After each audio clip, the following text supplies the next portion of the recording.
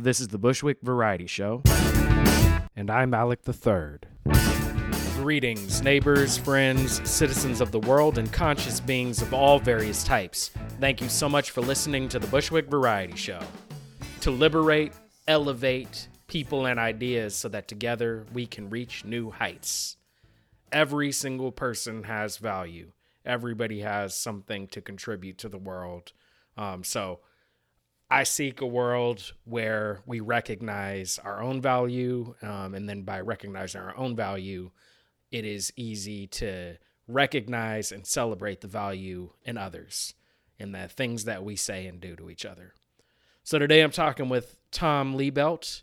He is the founder of Smart Brand Marketing.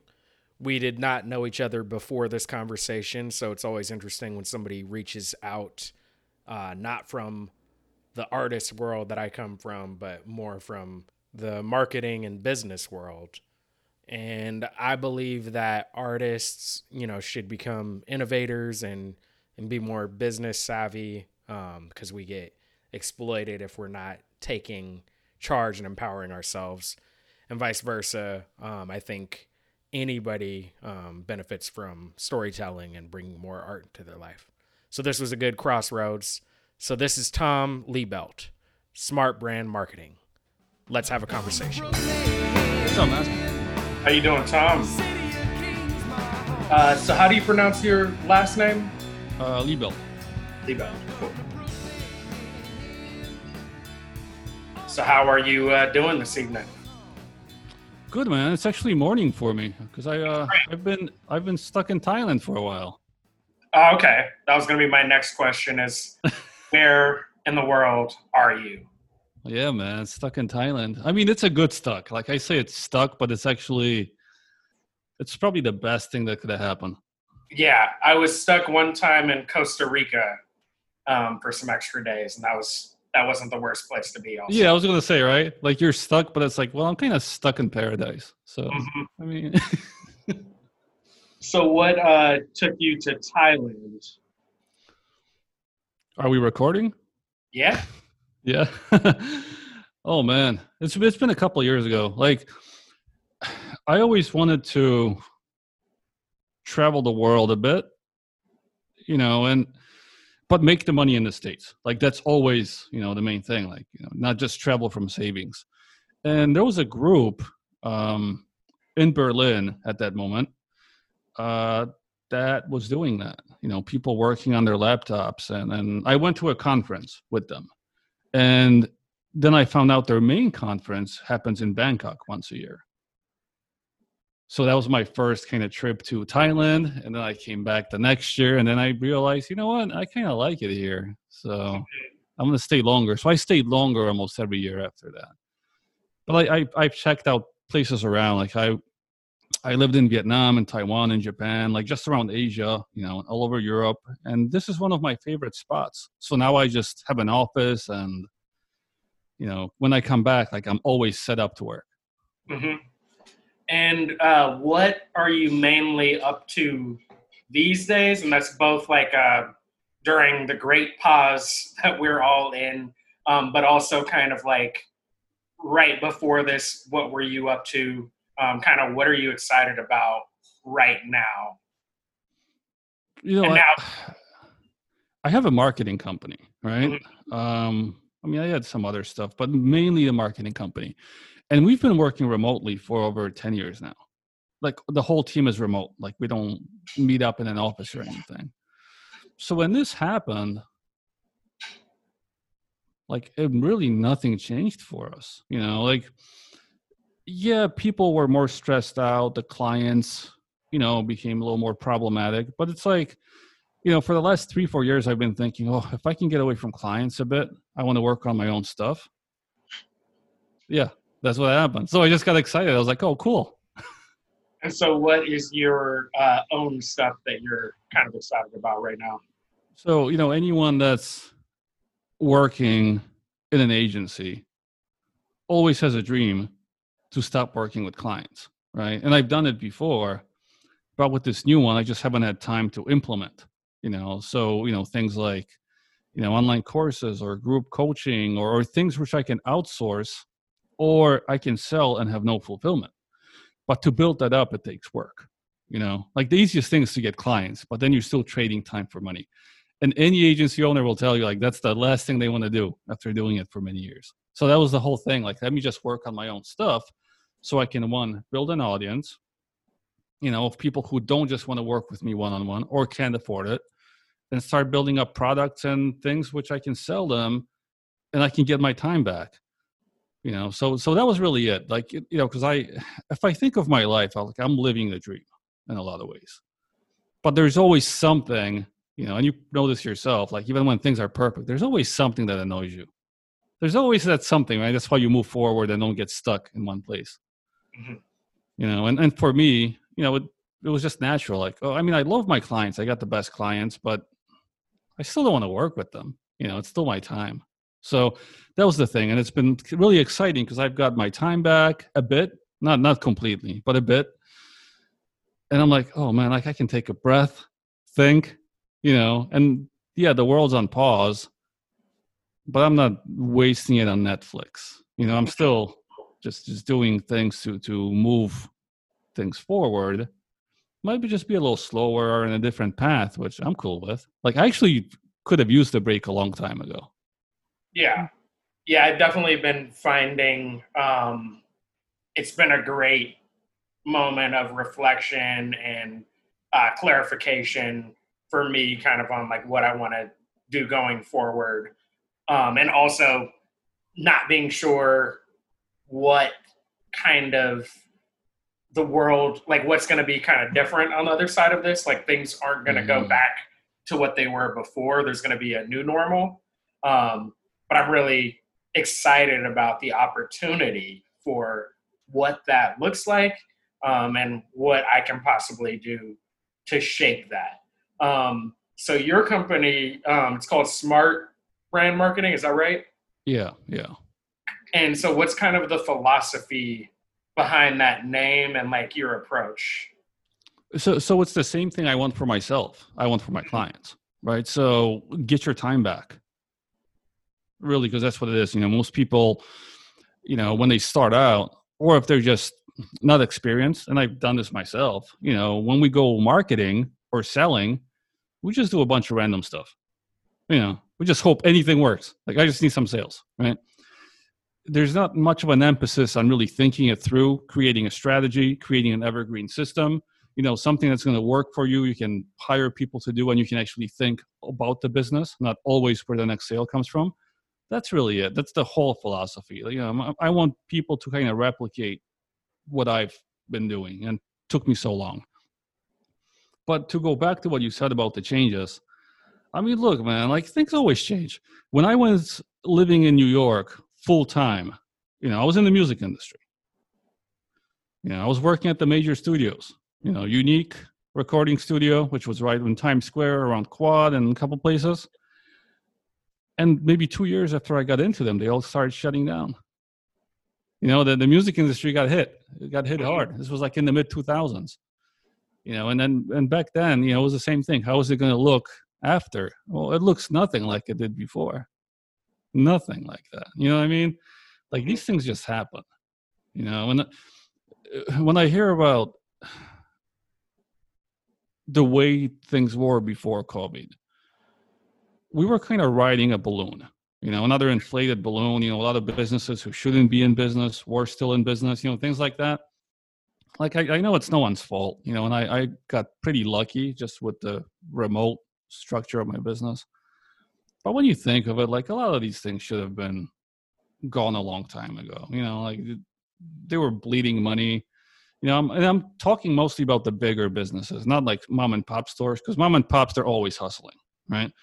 But when you look at like airlines and all these other places, colleges, charging you for $400,000, for 4 years for crap that's worse than what you can learn on YouTube, like things like that. I'm like, well, do we really need those? Do we really need to pay $100,000 a year for?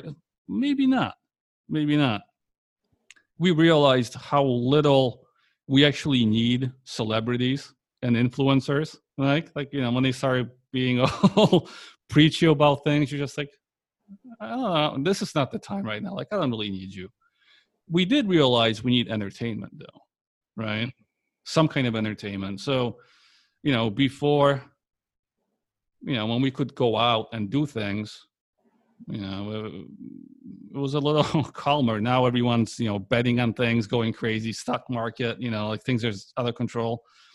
But also, and this is weird, we all, in a way, are becoming more creative.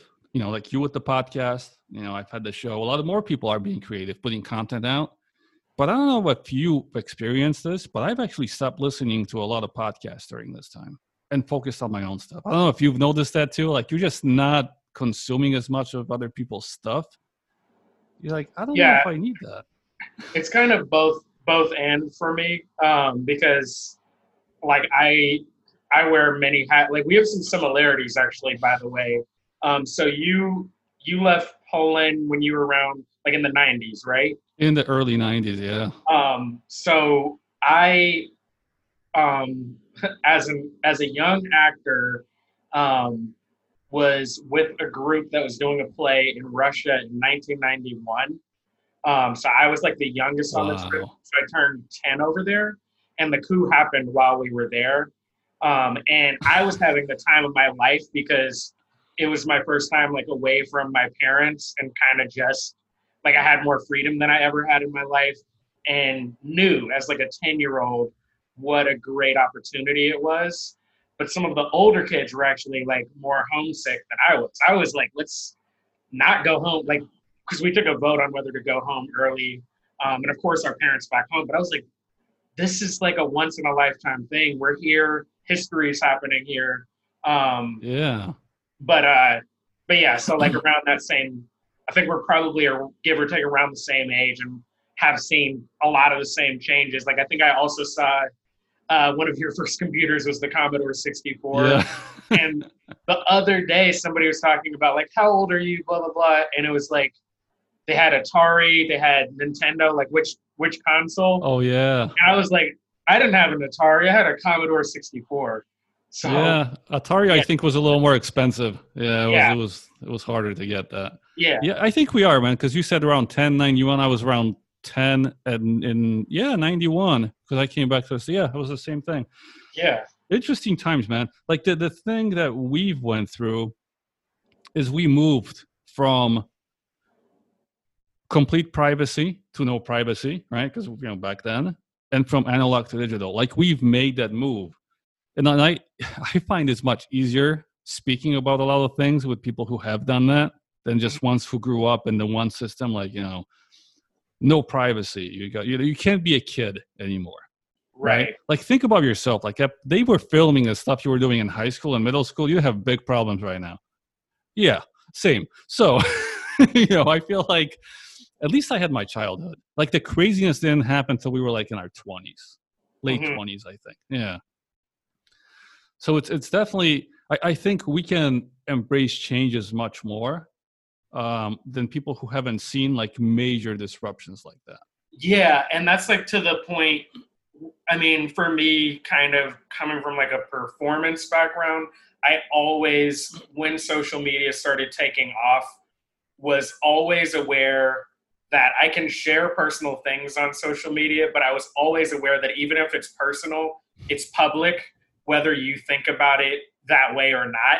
And thinking about the number of people have gotten more savvy, but people have also gotten more dumb about this. But like probably about 5 or 10 years ago, people constantly getting in trouble for things that they just shouldn't have put on social media in the first place. That's you know what I mean? Like publicly. So for me, like because of the way that I grew up and saw the change happen, I was always a little bit more cautious with my approach to it. I definitely got totally addicted to Facebook like everybody else. And then now, yeah, like as you're saying, I am careful about what I take in.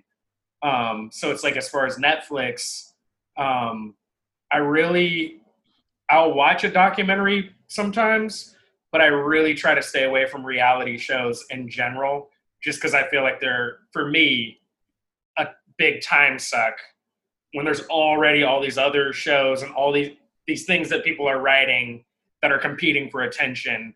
I try to like, yeah, put certain walls up where it's like, yeah, I don't have time for everything, you know? So here's my thought on that. Like, for entertainment, you know, I definitely go after like good stories, good character building, right? Yeah. If possible. You know, if not, I usually turn it off or go off. But even though I hate reality shows, if you want marketing ideas, headlines, and to know how, like, what attracts the masses, watching one of those like Beverly Hillwives or one of those real crappy shows, you know what? Like, you just have a notepad and you just start noting down some of the nonsense, and those are usually the best performing catch lines and headlines. You know, just because it's like back in the days, we would look at covers of like very popular magazines because they, you know, they always had the best headlines. But these days, you know, it's the reality show. Like, if the girlfriend or something is watching one of those, I'm like, you know what, let me get my notepad really quick and, you know, like, listen. I'm like, oh my God, this is gold. Because they really, you know, embrace that mentality of like, I wouldn't say middle America, but it's sort of middle America. Yeah. Right? That's it's kind of like like reality shows are, because like with Netflix and the different specialized shows that are going after different demographics, it's like reality shows are kind of going after like the broad mass, you know, and that's where I will use them for. Like, if I need inspiration, and once every 2-3 months, I'll churn one or two of those on, and I'm like, let me see what the general masses are. And it's always so different than from me, because I'm super focused, and probably you are too, in your own interests. You know, like for me, like a reality show is like, this is garbage, but millions are watching this garbage. And then it's like, well, why are they watching this? And you start looking at it like, you know, and the people in those shows will start mentioning things which you're like, this is stupid, but let's write it down. Yeah. Right? I mean, I do understand why so many people watch them. And my thing with them is, I try to avoid them just because they are super addictive. So it's like, if you start watching some of them, like there's two kind of shows like this, and I can't remember the names of the two different ones, but one of them's like Love at First Sight, and the others where they get married like really quickly. Love is Blind. Love is Blind. And my wife was watching that one, and so then I actually caught part of it. Like, I was like, I'm not watching this, but she's like finishing an episode. I'm like, all right. And then through kind of her watching it over like however long she watched it, me being like in and out, like doing things and then coming in, I got the overall story without like watching all of each episode. And I was like, I'm fine. I'm like, yes, for this, all the spoilers. For Breaking Bad, for Better Call Saul, I don't want any spoilers. But for reality show, for me, yeah, spoilers are fine. So the reason I mention like the wives type shows, so with reality shows too, even when you look at the masses, there's a different type of audience, you know, or interest, right? So with all these love shows, it's all about drama, right? That doesn't really interest me, so I skip those. All those survival shows and things, it's a part of stupidity and kind of skill, right? Like, depends what you're looking for. The reason I mentioned those wife ones is because those are shopping oriented, right? So let's say like some of these shows are, all these people do is think about what to buy next in the show, and that's all they mention too. Oh my God, I got this, and that's where the marketing part comes in, right? It's like, okay, so they're telling the whole country that they bought this and it's good because of this reason. Bam, right? They solved half the problem for you because they're already kind of, you know, setting you up for the basket. So like for marketers, it's good to watch those shopping oriented type of shows where, like, you know, the people are just bored at home. and they have nothing to do but attend events, try to create events, and buy things. And that's where you kind of get that marketing part. Those other ones, they're a good time waster, but like for me, watch one survival show, I've watched them all. Like, I know what's going to happen. Mm-hmm. They're all going to not have enough food. They're going to get into an argument. And at the end, one is going to leave or one, and with the loved ones, it's like, okay, either they're going to get together, have drama, not get together, have drama. Like it's always a similar type thing, right? So I'm like, this is not really helping me in my business. I can see that. But it's, even with those, you got to be a little careful. You got to kind of avoid those ones that it's all about just stupidity or drama, because that's not going to lead you forward. Like, if you get a good movie, you'll have all those aspects too, and at least you have a story. But I'm just, I just meant like when I pick those, it's really, I'm targeting to like which ones, because I want, like the Kardashian one was a good lesson on influencing. Right? Like it's a family of influencers, and you kind of watch how they approach things and how they act in front of the camera, and you're just like, okay. But again, you see one or two, and you're just like, I'm kind of good for now. Right. But it's, like even there, I kind of like to be mindful of where I'm putting my attention. Mm-hmm. Yeah. So do you mainly work with like brands? Do you work with people? Do you work with artists? And I know you've done all of that, like kind of at different stages, but right now, while you don't necessarily want to work individually with clients as much anymore, kind of who are you for? Like, who do you most like to work with? So here's what I've niched down into. In the beginning, it was really online courses, right? Like we've done, the whole every business, and I found by niching down, we could do much better because we could become a big fish in a small pond quickly, which is not where you want to stay, but it's a really good spot for a while. So we really went after course creators. And when we started out, it was really educators, who are doing it online, which is not the case anymore. Almost every speaker, every agency, every person who wants to either get away from clients or cannot do engagements, public engagements, or, teach at a school properly, or just wants to get, do something on their own, they're all creating content. Many are creating courses now. So my clients became a bit different. There's a lot more B2B also. Like for a while, let's say someone was in a chiropractic business, right? Or a dentist. And they viewed all the other chiropractors as competition or the dentist as competition.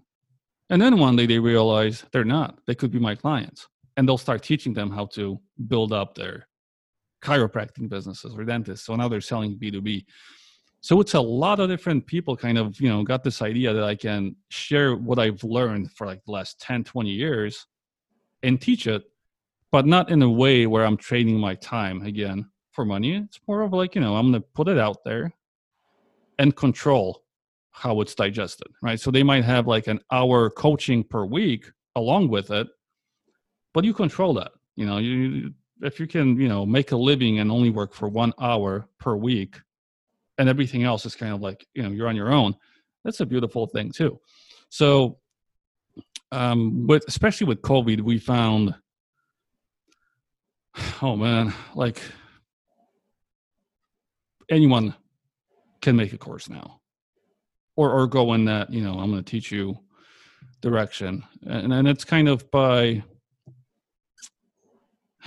what the environment did, like a lot of people cannot do their daily tasks anymore. You can't fly, you can't perform, you can't appear, you can't act, you can't do comedy, you can't, there's just, you can't, everything is, you can't really.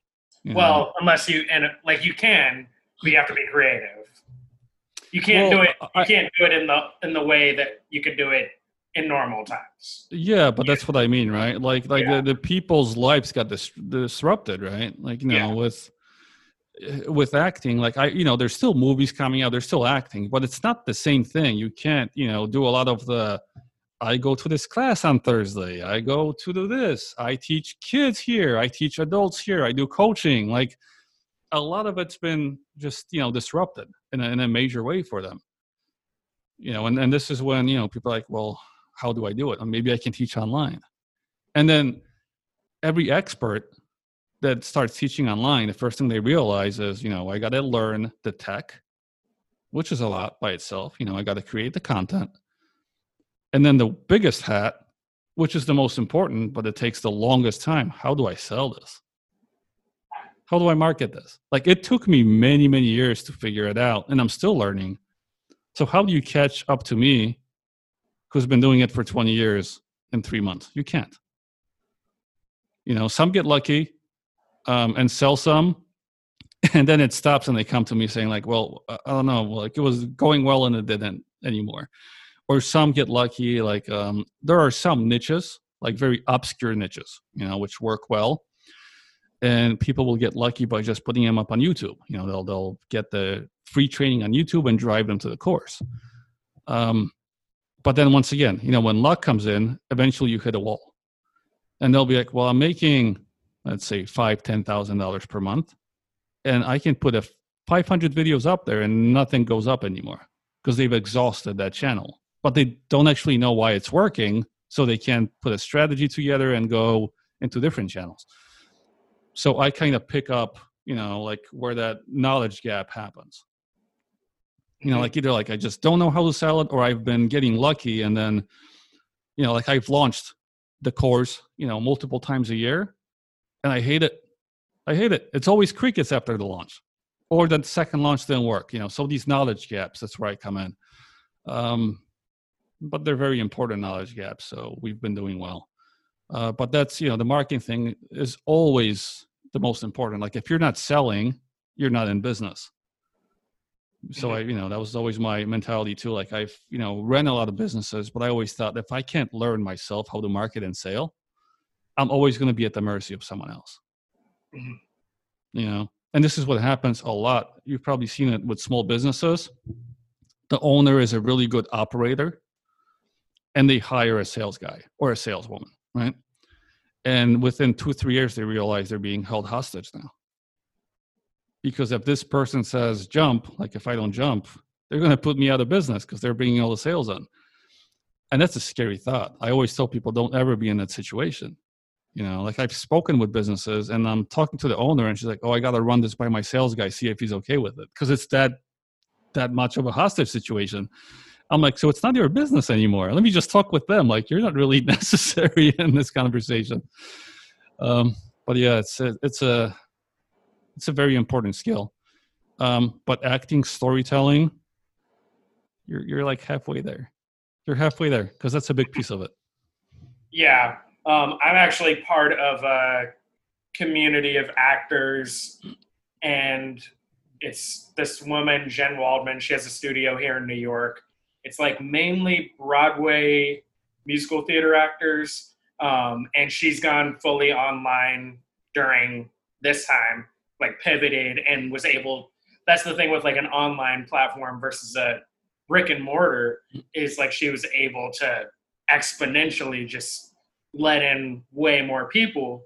But one of the big things that she's actually advocating to a lot of actors, and a lot of actors in that community are actually going the entrepreneur route, or getting into sales, marketing, basically using the storytelling skills that we have, and you like kind of pivoting where we're using them right now. And she actually also advocates that actors actually should learn how to be financially independent from acting, not like even if you still want to act, so that you have more freedom to act, because you're not at the mercy of the whims of directors and casting, like for your living. So you're not desperate, basically.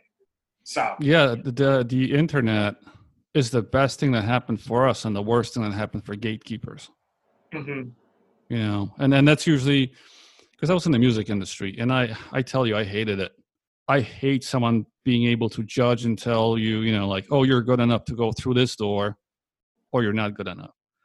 Like I always thought there's a third door, and I've, like this analogy is like, if you think of a club, you have the crowd going in the front, hoping they're good looking enough or, whatever to get in.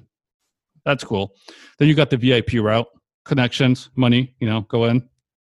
I always found a little window by the attic, pick up my ladder, go in, break in, see how things are going, change my clothes, and kind of figure out how to get in my own way, always. Right? And I always recommend this. But when you mention acting, like, so in New York, I had this thing, I don't know if it's still happening, but it's called Audience Extra, I think. It was like a membership for residents only.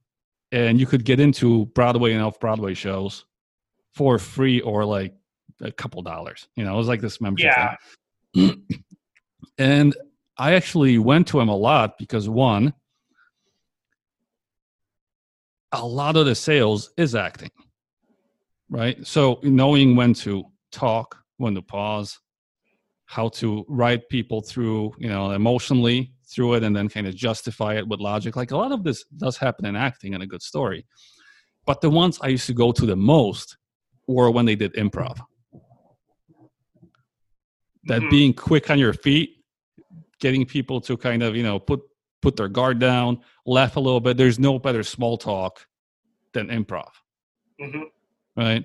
So I do highly recommend it. I actually found that a lot of my friends who are not really good at selling, they've started taking up stand-up comedy to get comfortable with both of these, right? Like short stories, momentum, kind of improvising, getting the audience to move around. Like I was able to accomplish a lot of this through music because I was in Greenpoint back at the time. We had our own hip hop thing, and I learned how to control an audience from that perspective. And before that, DJing, like it was always like I watched the reactions. I knew you can't play 3 fast songs at once. You have to kind of lead them through it. Yeah.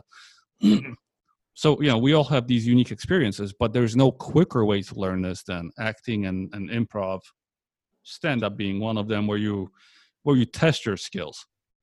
Especially if, in New York, like if you go do stand-up in New York at like a decent place, like you're very quickly going to realize, do they like you or not? Very quickly.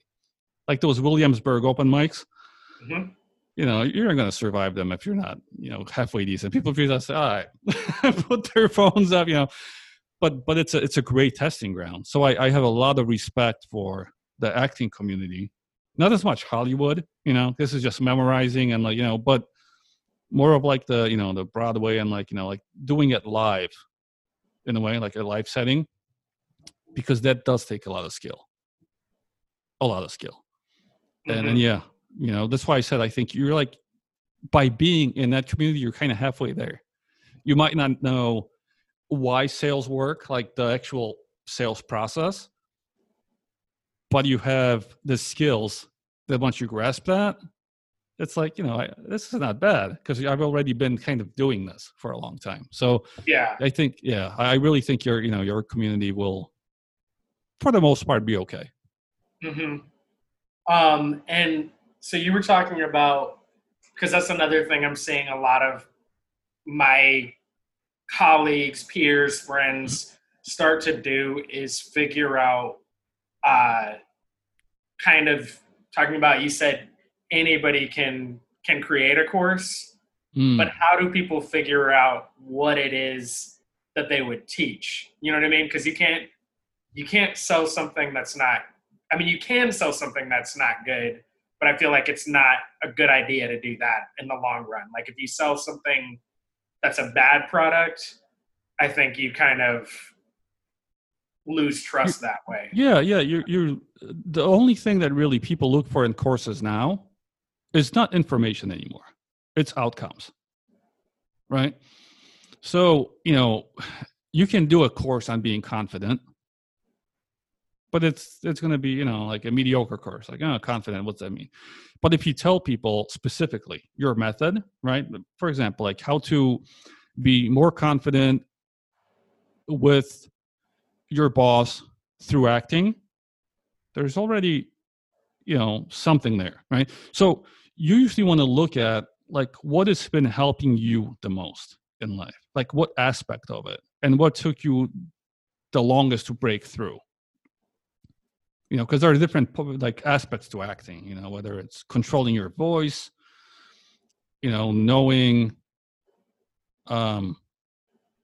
how to play with emotions to kind of get what you want to persuade. Like there's different things that and you kind of just bottle that one thing with a clear outcome and a method that you've either went through, developed, and kind of can say. And like, all these friends of mine, they kind of all went through the same thing. They can tell you, right? So that's social proof.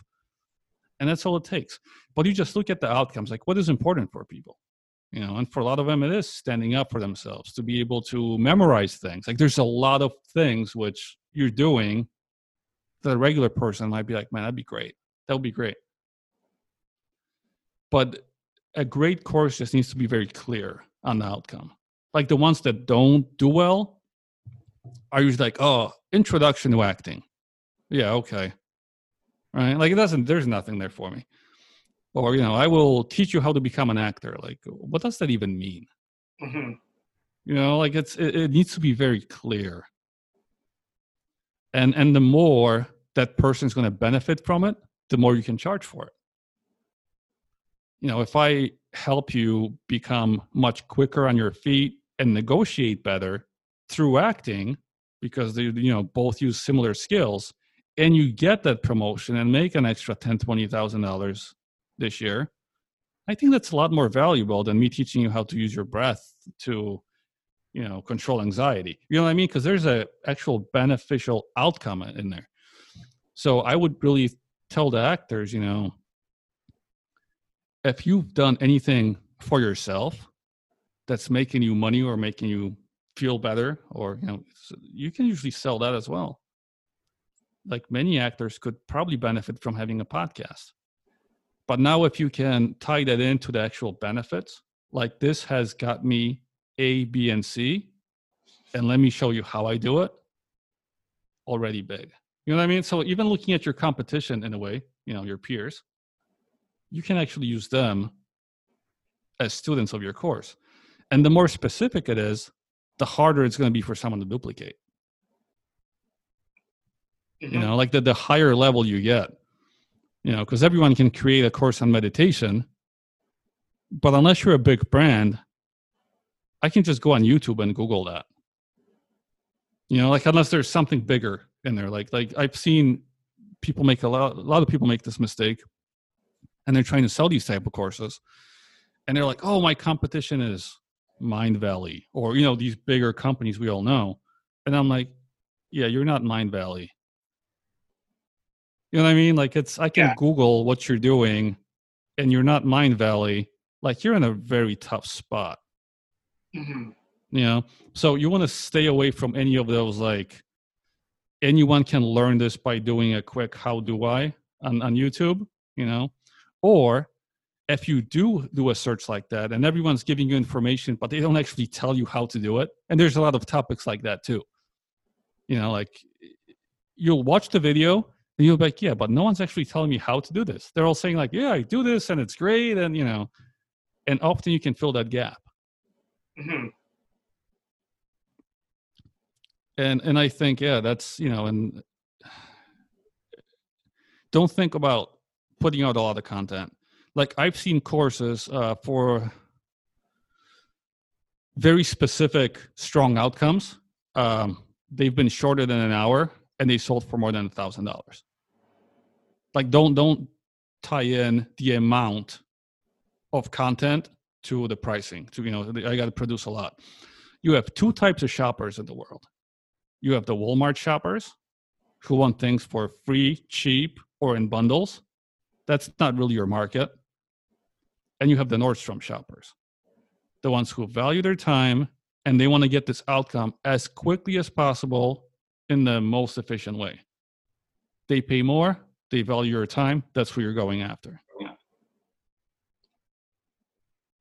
Outcomes are tricky though, because I don't feel like you can't guarantee outcomes. A lot of them don't guarantee outcomes. It's like I definitely believe that there are specific things that if you do them, there will be a positive outcome, but like to what extent kind of depends on the person and the timing. Yeah, Uh, but that's the thing with any coaching, right? Like if I sign up to an acting class that tells me, I'm going to teach you how to do A, B, and C, a lot of the students will never get there. right. You know what I mean? Like as long as you're teaching the method, I'm like, as long as you have the skills, the motivation, like I'm not here to motivate you. If you have the skills, the motivation, and follow my path, the outcome should happen. But there's Yeah. always, why? Like, even if you sign up to Harvard, doesn't mean you're going to get a job in finance. Yeah, you actually just gave me a really good idea because I'm part of a theater company. I'm really proud of this theater company. It's called the Shelter Theater Company here in New York. Mm. They've just celebrated 11 years now. It's a collective of actor, writer, directors, super talented group, all like work around New York. Within that group, there's some bigger successes that have happened, and there's just really quality work. And so now I run into other actors who say they want to be actor, writer, directors, and the amount of people who I say, hey, come to this group. We have a regular workshop. It's a pretty open door policy. It always amazes me how few people that say they want to do this don't walk through the door with this like free invitation. But I see where there is something sometimes where even I've done it where I sign up for a course because it's something that I know I want to do, but I'm not going to actually do the work until I actually commit to it. So that's where I see how these courses work because, yeah. So here's a part of the human nature. Mm-hmm. For a lot of the population, solving a problem is not really solving the problem. So let me just break that down for you. It's we know this from marketing.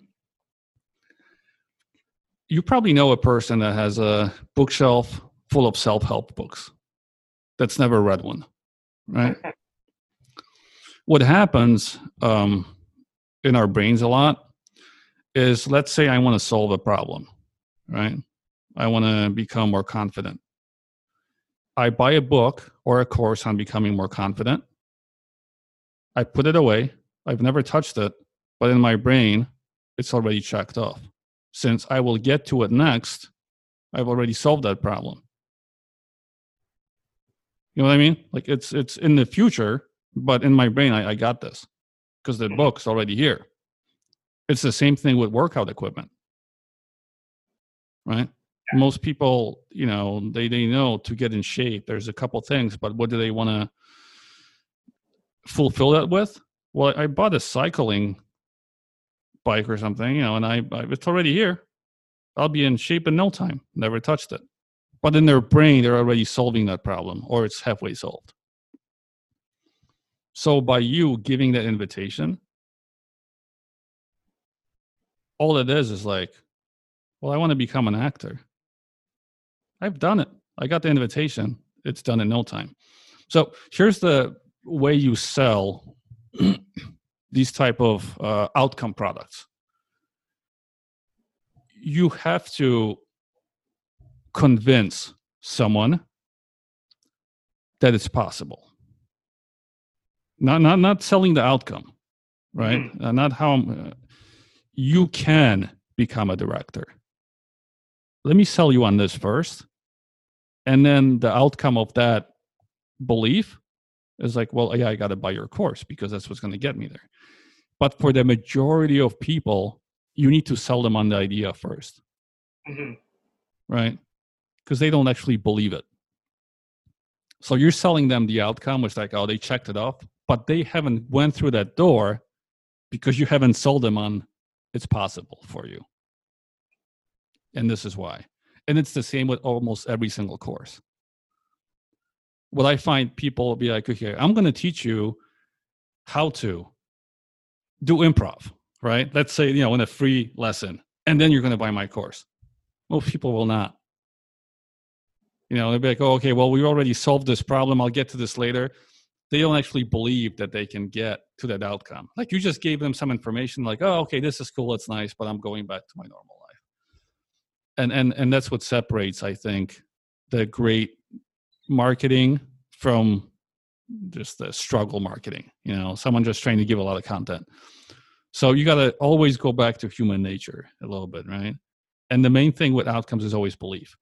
That if someone believes that they can do something, you don't need to motivate them. You don't need to drag them through the door. As soon as you mention it, they're like, I'm in, can I go now?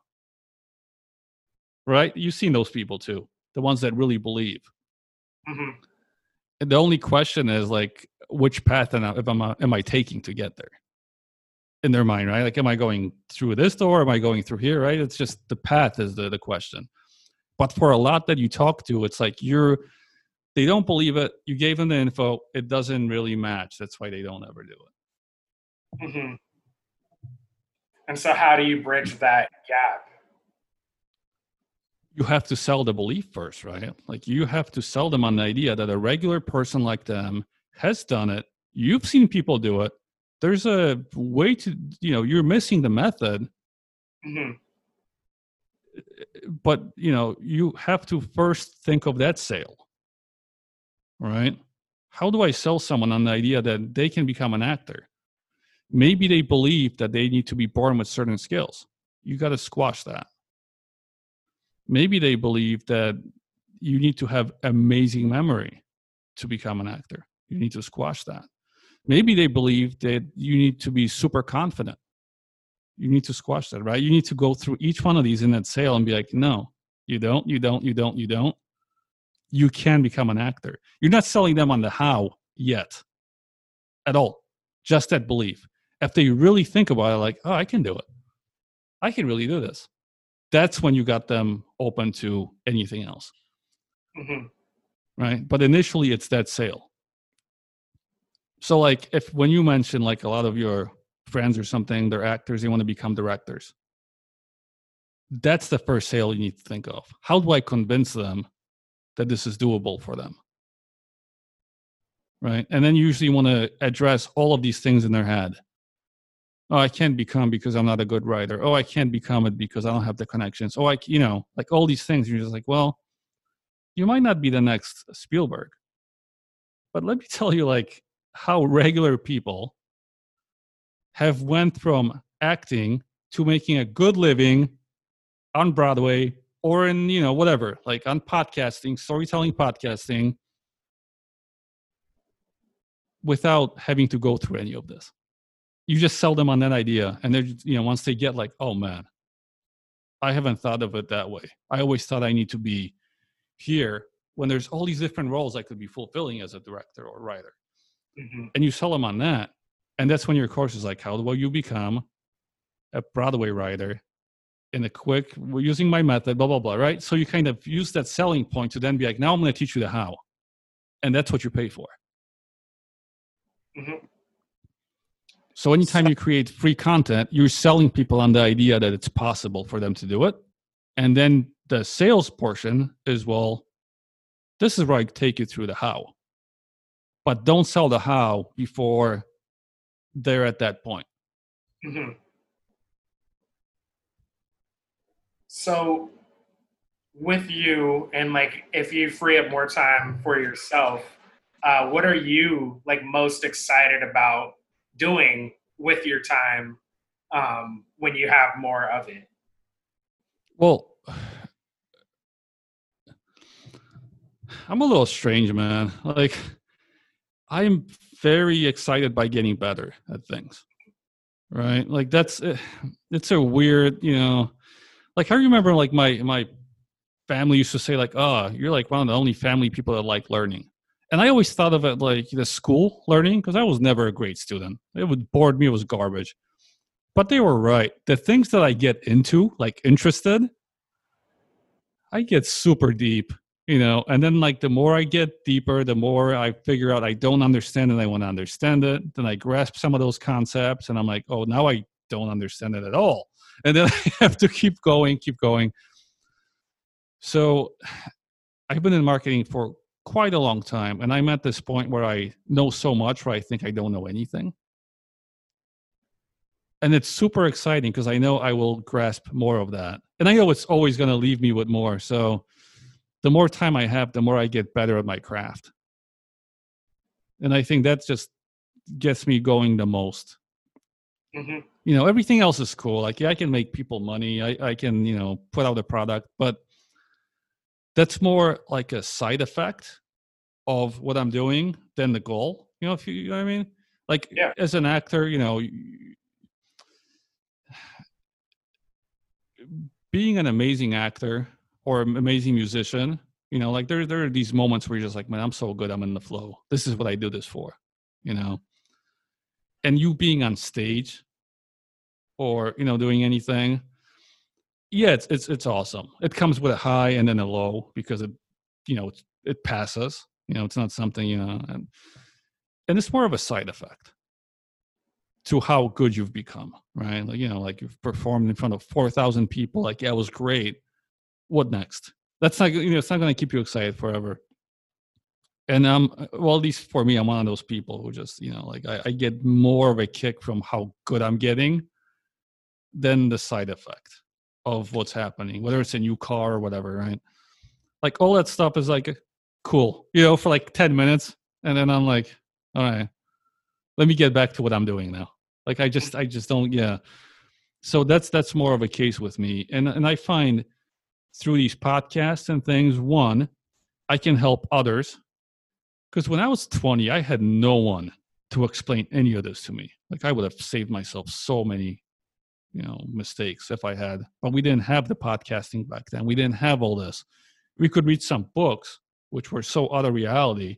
You know, like me reading a biography of like one of the top actors or wealth managers. Like I'm not even close to that. That's like someone trying to compete with Amazon with their little home made whatever, right? It's like you're not even in the same ball game. So, you know, helping people kind of realize like it's not out of your reach. You know, you can come from a communist country, go through all this hell, and then become whatever, come well on the other side. But the second thing is by explaining it over and over, I find holes in my arguments, and then I get better also. Mm-hmm. Right? Like Yeah. sometimes I'm like, well, you know, and you probably see that too. You explain something, you're just like, hold on a second, I could have definitely said that better before. Mm-hmm. Yeah, I had something about that recently, just like kind of uh, about storytelling, and it's basically we tell stories to see ourselves, and so it's like we're telling stories for the benefit of other people, hopefully learning, but at the same time, in the telling of the story, we actually see ourselves better and get more clear about our story. And then it's like also realizing when you start, it gets super meta, but when you start storytelling and telling your story and getting better at it, you actually also sometimes get better at living your life, like with direction, because you're more clear about where you came from, where you are, and where you want to go. Yeah, but that's the stuff that starts happening when you get better, right? Mm-hmm. Initially, you're confident. I'm like, I know how to do X. And then as you get better, you're just like, yeah, I didn't really know that. Yeah. You know what I mean? Like it's, and it happens more and more. And then meta, it happens more. And then actually you simplify things again. And then you start finding holes in that simplification and it never ends, right? But that's just the path you take when you get better at something. And with storytelling, I mean, you know, it's a never-ending journey. You're never going to make the perfect story. Because just when you did it, you're going to be like, I could have done something better here. Yeah. Yeah. Yep. So I think that's the best goal, just to get better at things. And this is the way things work, man. The better you get, the more kind of the universe rewards you. You know, if you can kind of put it that way. Like, I don't believe in the secret or any of that, but it's a side effect of being good, like all stuff that you gather around you. Mm-hmm. And speaking of that, where is the best place for people to follow you and keep up with what you're up to? Just smartbrandmarketing.com. That's the website where I put everything on there. So when we have new services or a podcast or anything I release, it's all kind of under that umbrella. And it makes things easier. Really easy to get a hold of me. Like I've been where a lot of the listeners are. So I do have a lot of empathy for someone struggling as I've struggled. It's been, you don't come from a Eastern European country into America and have anything handed to you. Mm-hmm. Right. So I definitely get it. And, the struggle is real, like here's one thing to kind of keep in mind too.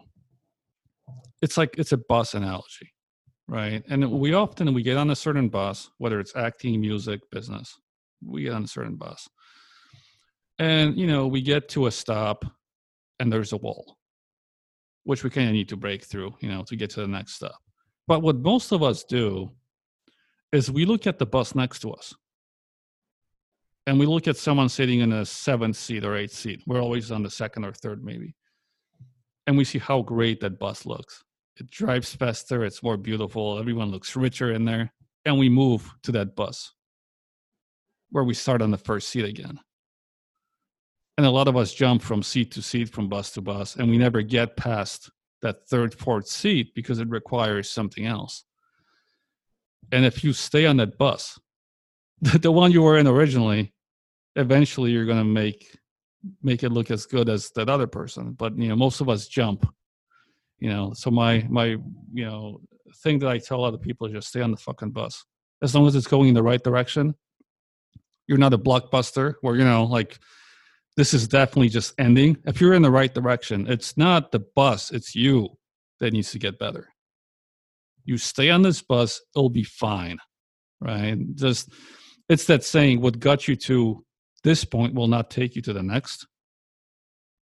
So often we just need to break through these things and realize like, oh yeah, as you said, things got better, So when I was struggling a lot, I spoke with a business friend of mine who was ahead of me in, his knowledge, everything. And you can think of that as acting or anything, someone just way ahead of you. And you're going through these problems. You're in a 3rd seat. You're like, man, I'm almost done with this. I can't, and the person just tells you, look, I promise you, if you're going to keep improving every single day by just putting in the work, a year from now, the problem you had will be just business as usual. And it happened to me every single time. Like the things that would have broke me 4 or 5 years ago, like, because things happen. Things will get piled on you. You'll lose your acting gig. The contract will be something, your money will be still, like things will happen. But eventually just be like, yeah, I'll deal with this after lunch. It's not going to have an effect on you. And that's what happens by you sticking with it. And, I always try to put that message across because that is the most important part. If you, stay persistent on the same path and you kind of stick with things, it does become easier. You grow a thicker skin. You've went through these experiences. Employees screwed you over. Initially, shock. 5 years later, another one. That's the hiring process again. You know what I mean? Like this stuff just gets easier. So I do want to make sure I put that message out because I wish someone told me that before, instead of being like, oh man, it's going to be over. No, this is just part of the business. That's part of the life, just get through it. Yeah. That was like specifically with acting, but also kind of my approach to acting right now and everything. Like, because I did take 5 years off from acting. And I was doing I was like doing some music at the time. I had my band, but I was managing a bar. And so I kind of like just drifted in another direction, like to where first it was like music and that was going, but then kind of like the bar managing thing and just the bar world took my attention for a while. And I realized 5 years of not doing it that I actually missed it. And then, it's like you're 5 years older. Acting is definitely a young person's game. That said, blaming things like sitting there making excuses like I'm too old. You're never too old to like do anything. Like while you're breathing, you can do things. But it was the hardest thing that I've ever done was getting back on that bus.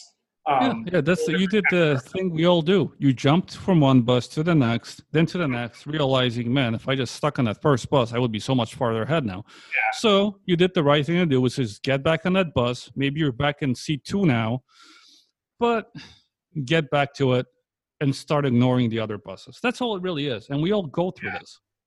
Well, the biggest thing that I learned and I realized is that, one of the hardest things about being an actor is like the constant rejection. And that's what a lot of people like who don't audition regularly, like, man, I can never deal with like that constant rejection and failure. But really, like life, you're going to have a lot of rejection and you're going to have a lot of failure. And it can be like the thing where you grow the most from, actually. Those things that you were talking about, those things that happen, they're hard, they're challenging, they can make you feel not so good at the time.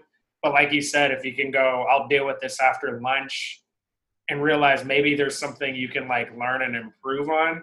Now for me, like what I kind of look at is I have the opportunity to fail a lot.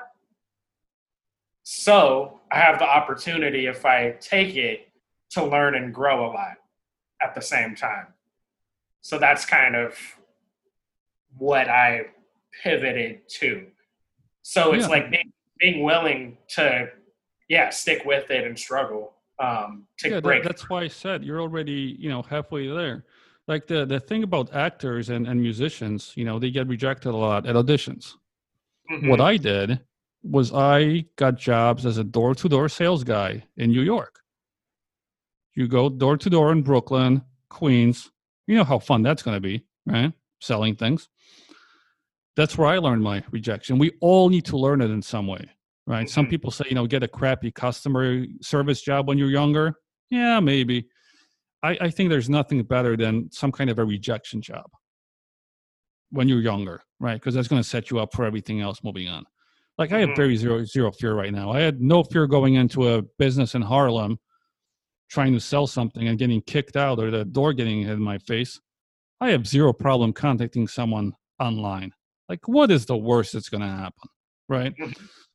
So I think it is very important. And for actors, that's why I'm saying, like, you're halfway there because you've got the rejection thing already. You've got the storytelling. You're only missing some of the business knowledge, right? Yeah. But for someone who, this could be a course on its own, how I used acting to handle rejection, and then you kind of tie that into what the people want. Like, I know you want to go from A to B, but you're scared of getting rejected. What if I show you my method, right? This is already a valuable course. You're scared of asking your boss for a promotion. You're scared of going to this place. And as an actor, like, who's seen someone judge someone else much more than actors, right? In sales, you just get kicked out. But as an actor, you're getting judged too. Like, you are crappy. Like, not only do you get rejected, you're getting told how crappy you are. You got to handle that mentally. Well, and it's interesting because sometimes it's that, and other times it's also not even, sometimes it's not even that's the case. Sometimes you're actually doing really good. They're just going with a bigger name or whatever the reason is. Like, you don't know what the reason is sometimes. So realizing sometimes, like, even if you gave the best audition ever, sometimes you still don't get the part because it's not, at the end of the day, about you. But being able to show up and give like the best audition over and over again, that's like what's about you. You know what I mean? The outcome of whether or not you get the part, that's not, but that's just like everything else in life, Yeah, but that's nuance in your field. And 2, that's the experience, right? Like when I go on a sales call now or when I'm talking with someone and selling, like I am so comfortable Mhm. Like I know the sale will happen whether or not I want it, Mhm. you know, more than the actual prospect. I can lead them whichever way I want them. You know, if they don't have enough money, it's like, oh, it's okay. Like they would have never been a customer anyway. But getting someone from like where we were a long time ago to that point, that's super valuable, you know, Mhm. like having like your own, like you control how you're going to act Yeah. more than having the environment and other things control it. Like, yeah, the environment can do whatever you want, but you still control your destiny, the way you're going to do it. So yeah, these are all, you know, ways of getting around it. But yeah, these days, yeah, with content creation, like there's no better insurance policy or resume than actually putting out content and getting people to kind of get to know you and kind of building a bit of a following, especially in a field like, you know, you're in. There's no better thing to do. um, I really think of it as an insurance policy. Yeah. And it's also been both. You were talking about some of those things that start to happen as you just get better at doing things. Some rewards, if you want to call them that, start to happen, but also friendships and kind of community networking like happens. Yeah, there's just like a lot of things, and it's like also I don't look at other people in the same field as me as my competition. Like it's not that I don't look at them at all like like we're competing sometimes for similar things, but I also believe I have my specific story that I'm telling and I'm not trying to be anybody else. And I think that's like I think a big message that I try to tell people is like trying to figure out yeah, what yeah, comes down to what story you're telling and learning how to articulate that and share that. Yeah, the one thing I would add, um, especially in New York, because I know how New York is, um, you want to move from the hustler mentality to playing long-term games with long-term people as Yes. soon as possible, and telling your story. All of that will kind of come through by getting better, but you want to move away from that hustler mentality. Mhm. You know, it's cute when you're 20. It becomes much less so as you get older, Yeah. right? And this is where you really want to get into your field, find out the other people who are as serious about it as you, Yeah. and forget game theory. It's the worst thing you could imagine. You know, a lot of people read that book on game theory. It's all about winning one-off games.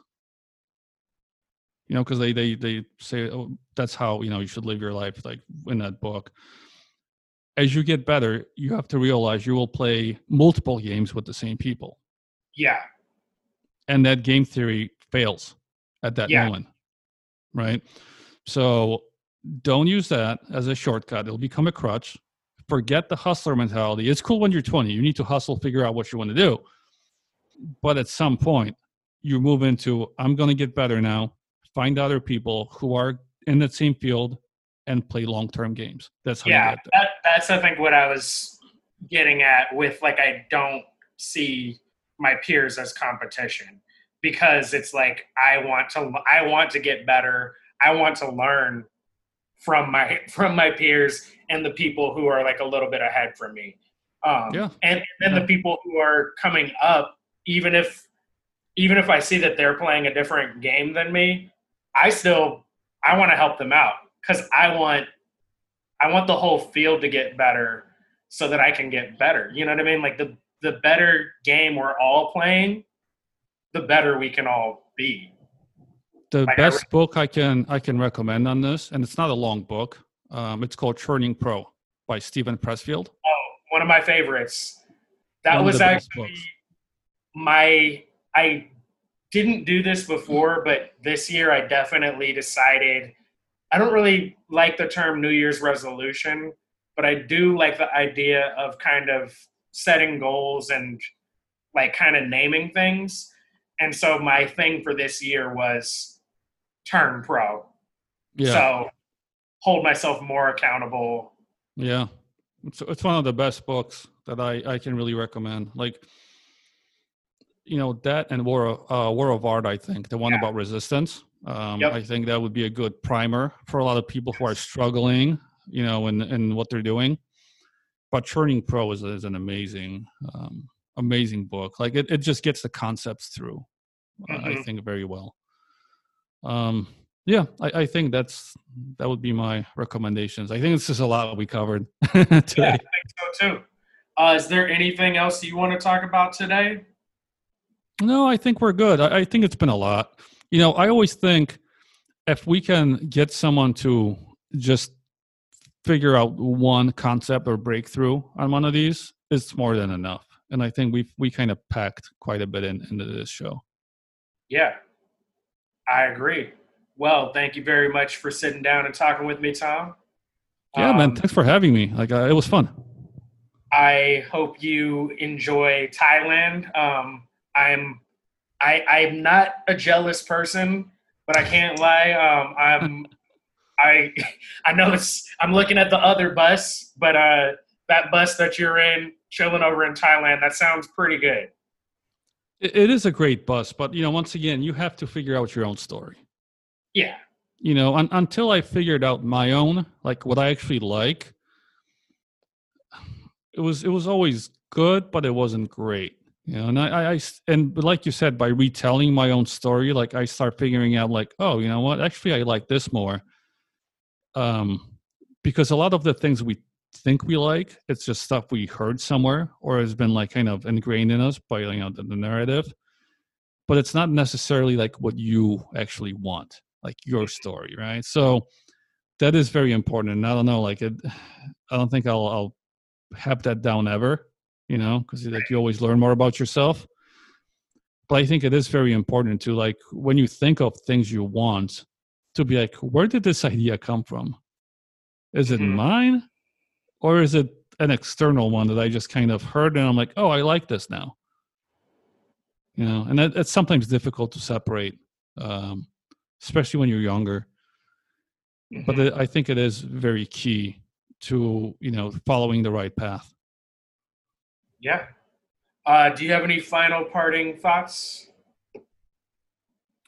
Just stay on the bus, guys. Stay on the bus as long as it's the right bus, and the right one, as long as it's going in the right trajectory. Like I said, if the industry is not dying and it's going upwards, it's you. It's not the bus. Cool. Perfect. Well, thank you very much. Enjoy the rest of the year. Enjoy your time. How is New York right now? How are the things? Because I see some of the news, and I speak with some people, and it's very mixed. So I'm always curious. Yeah, I think it's different for everybody. I'm super grateful for my circumstances. We have a backyard. We have like plenty of space in our apartment. So yeah, and like I said, for me, this period of time I've been doing a lot of writing and found a lot of clarity. So yeah, like being trapped here, I feel like I'm trapped on the right bus right now. So that's awesome. Yeah. All right. Yeah. Cool. Well, take care. Yep. Take care. So that was my conversation with Tom Liebelt, Smart Brand Marketing. Check out the links in the show notes as always. And if you want to support the Bushwick Variety Show, please subscribe, rate, review, and share. We also have a Patreon that we set up recently and are, working out, figuring it out. If you are on the bus, first of all, if you're not on the bus, get on the bus. Go from there. If you think you're on the wrong bus, you can always get off and try new buses, but just keep going forward. Yeah, kind of lost the metaphor there at the end, but yeah, just keep going forward. And one thought on that: sometimes lateral is actually forward. If you just pivot, like that becomes forward. So yeah, that's what I'm going to leave it at. That little nugget.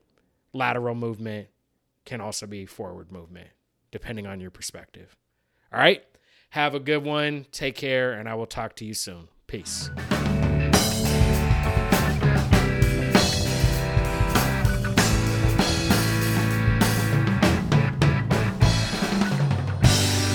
We're gonna set you free.